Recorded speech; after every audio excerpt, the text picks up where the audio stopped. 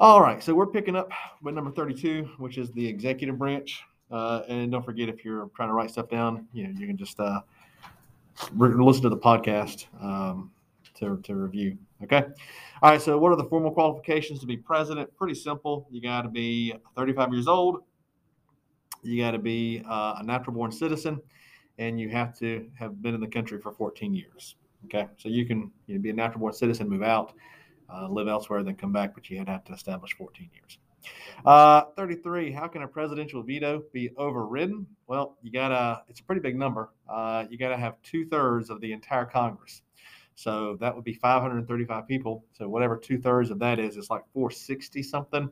So it's a pretty big number. So vetoes don't get overridden all that often.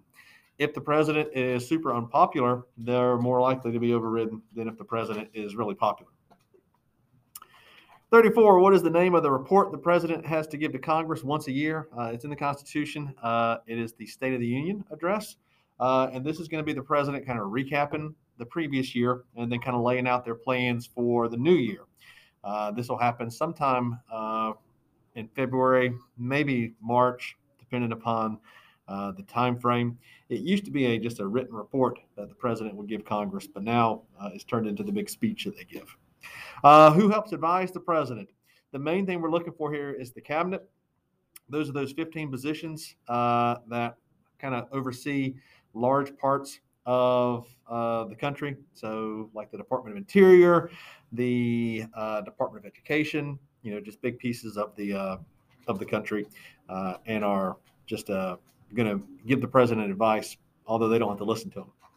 36, what does it mean that the president is the commander in chief? Pretty simple. They are in charge of the military. All military decisions go through them, except for declaring war. Congress declares war.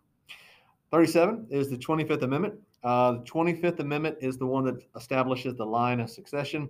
So if the president goes down, resigns, whatever it might be, they are going to have the vice president take over. If something happened to both of them, then the Speaker of the House, and it goes all the way down through the cabinet positions. So it does put that in order of who's going to be in charge. There's also a piece in there about what happens if the president is incapacitated. How could the vice president take over? They would have to consult with the cabinet, and if they could come to an agreement, then the vice president might could potentially take over that way. Never happened. 38, who are the two people in order who would be next in line for the presidency? We just said this would be the vice president and then the Speaker of the House. Number 39, what is the name for the many people in organizations of government that work in the executive branch? That is the bureaucracy. The bureaucracy is the people that can. Bureaucracy is, good question, BUREAUCRCY,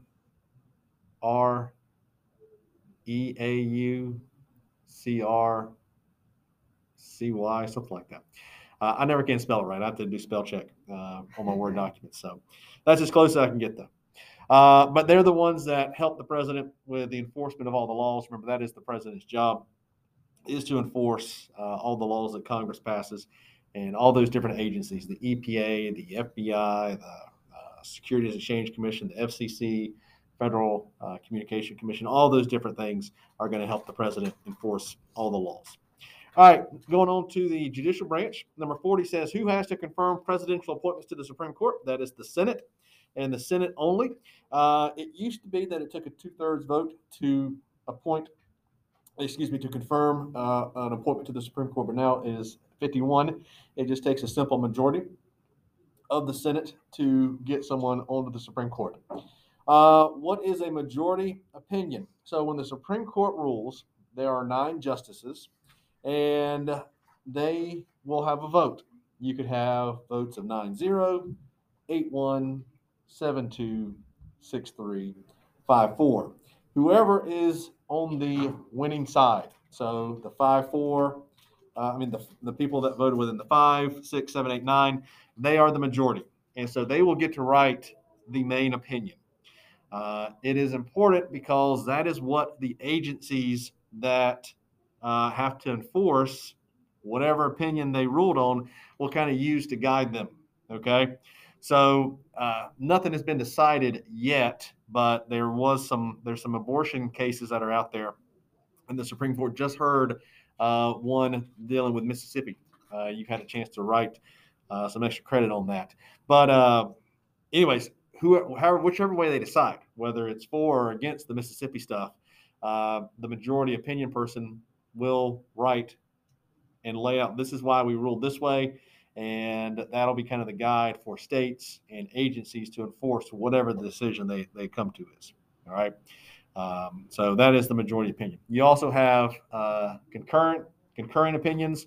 Those are the person or the people that agreed with the majority opinion, but maybe they agree for different reasons, or maybe they just like to write. I would never be that person. Like, I'd let somebody else write the majority opinion, and I would just vote and be done. I would never write. I hate writing. Anyways, and then you got the dissenting opinion. So if it is a 5-4 decision, the 4 that were against the decision will write and get their opinions out there as well. Okay, that way, if something goes wrong, if it looks like history's not going to be kind to the decision, they can always say, "Hey, look, we voted this way, and this is why." 42, most cases get to the Supreme Court through what type of jurisdiction? That is appellate or appeals. Okay. So most every case, probably 98% of the cases the Supreme Court hear are going to be appeals.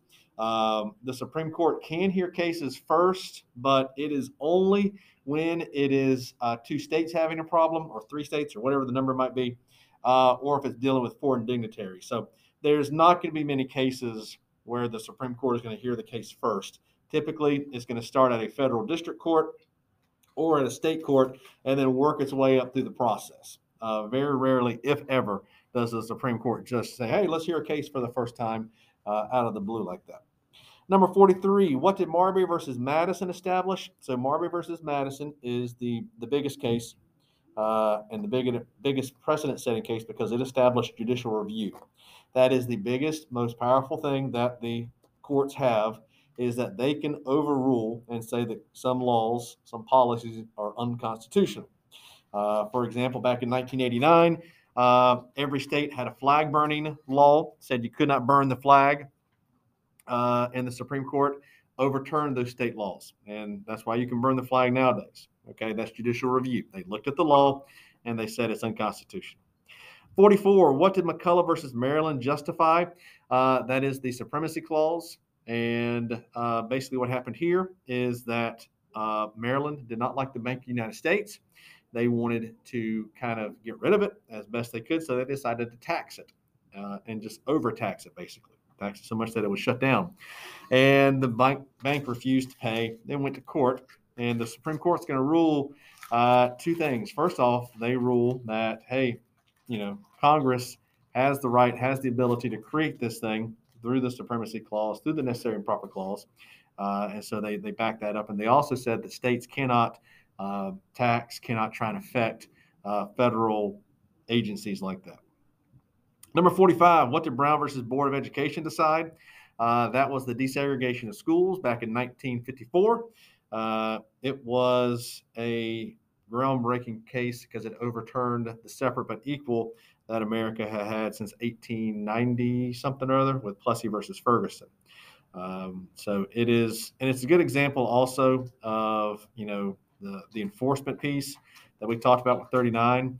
The court made their decision, but then it was up to the states and the agencies to enforce it. And probably most of you remember from U.S. history that a lot of schools did not desegregate as quickly as the Supreme Court had intended. This was in 1954, and even as of 1965, most schools in the South had not fully integrated. It took 66 or 67 for the South to finally begin to fully integrate. And it took some legislation threatening fines and jail time and a loss of money for them to do so. Number 46, what now has to happen because of the Miranda versus Arizona decision? So Miranda versus Arizona deals with your right not to incriminate yourself. Remember, that's from the Fifth Amendment. And so this is why you're going to get your rights read to you if you're ever arrested. Don't be arrested, please. I don't want to see your name out there. But if you ever are, they should read your rights, which are going to say, hey, you have the right to remain silent. And the best piece of advice I can give you, I told you the other day to just ask for a lawyer. The other thing is to just shut up. Don't say a word to the police. Okay. Especially if you're a suspect, if you're being arrested, anything like that. Even if you're innocent, just shut up, say you want a lawyer, and work from there. Okay. But that's Miranda versus Arizona. In this case, Miranda was accused of attacking and raping a young lady. He was caught, arrested. He confessed when he was questioned. So they used that confession to really get him, not really, but there was some evidence, but to get him convicted. He appeals based on the fact that, hey, I didn't know I didn't have to talk to the police. I didn't know I didn't have to self-incriminate. And so the Supreme Court is going to agree with him. He gets a second trial. He's still found guilty even without the confession in there. So he was pretty guilty. Number 47, what did Gideon versus Wainwright establish? This was the right to a lawyer case. So the Sixth Amendment protects you and says, hey, you have a right to a lawyer.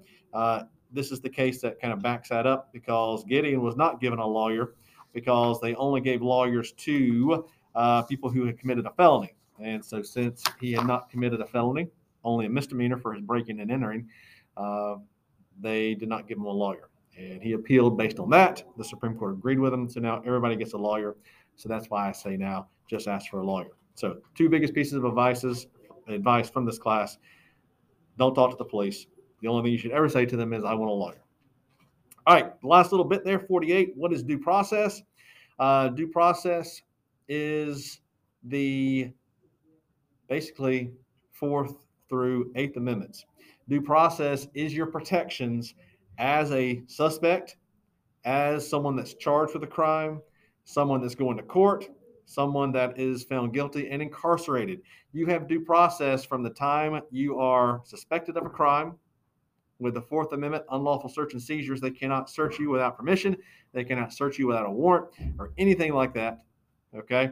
And then once you've been arrested, your 5th Amendment rights kick in. You don't have to self-incriminate. If you are found not guilty, they can't charge you again. The whole double jeopardy is to keep the government from constantly trying you until they get the outcome that they want.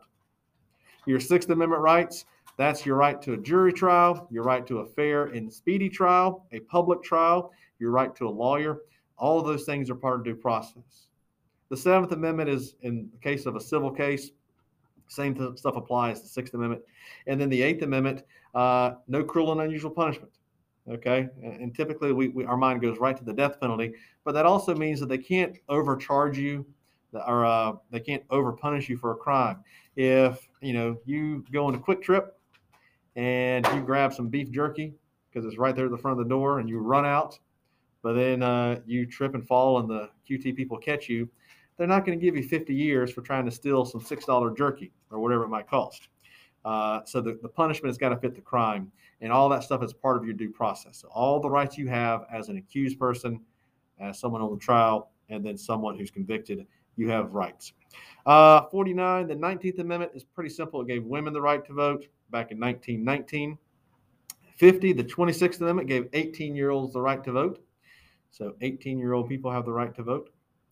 51, what type of court would you be in when one citizen sues another citizen? That is the civil courts. So you've got criminal. The criminal cases, that's where you've broken some law and the government is trying to punish you. Civil cases, that is where something has happened. Maybe you didn't break a law, but maybe you're at fault for something and someone sues you. Okay. Had we been face to face, I would have told the story of my dad's estate. It got sued because me and my sister refused to pay someone who made a claim on my dad's estate. He had a contract. I'm doing air quotes now because it was a forgery. We both saw this, that me and my sister both saw that it was not my dad's signature. And so we refused to pay. So he sued us and we had to go to civil court. Okay. We broke no laws, nothing like that. And we won the case. He ended up he didn't get any of the money he wanted, plus he had to pay our lawyer fees. So it was awesome. All right. 52, what can a person in criminal court do if they disagree with their guilty verdict? They can always appeal. So you have several appeals throughout the process. So if you get found guilty, you can appeal that decision. Now, it can't just be, hey, I lost, I want to appeal. You have to have a valid reason, and it's not hard to find, but you do have to have a reason to appeal. Okay. 53, what is the difference between a misdemeanor and a felony? It's just the seriousness of the crime typically. A misdemeanor is the lighter of the two and typically won't come with the serious jail time if convicted, versus a felony where it's a more serious crime, obviously, and you're going to have some serious consequences for committing a felony. I don't think on the test they're going to ask, this is a county test, remember, I don't think they're going to ask you specifically, hey, this is a misdemeanor or this is a felony. But just understand the difference, that misdemeanor is less serious than a felony.